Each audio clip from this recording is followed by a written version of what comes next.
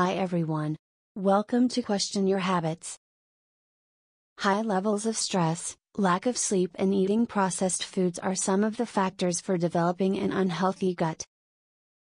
Studies have shown that all your issues can be traced back to your gut, from poor immune system to anxiety, and everything in between. The following are basic lifestyle changes you can start applying today, to get your gut back on track. Drink plenty of water. Staying hydrated is a simple way to promote a balanced gut. Reduce the amount of processed foods and incorporate more plant-based and fiber into your meals.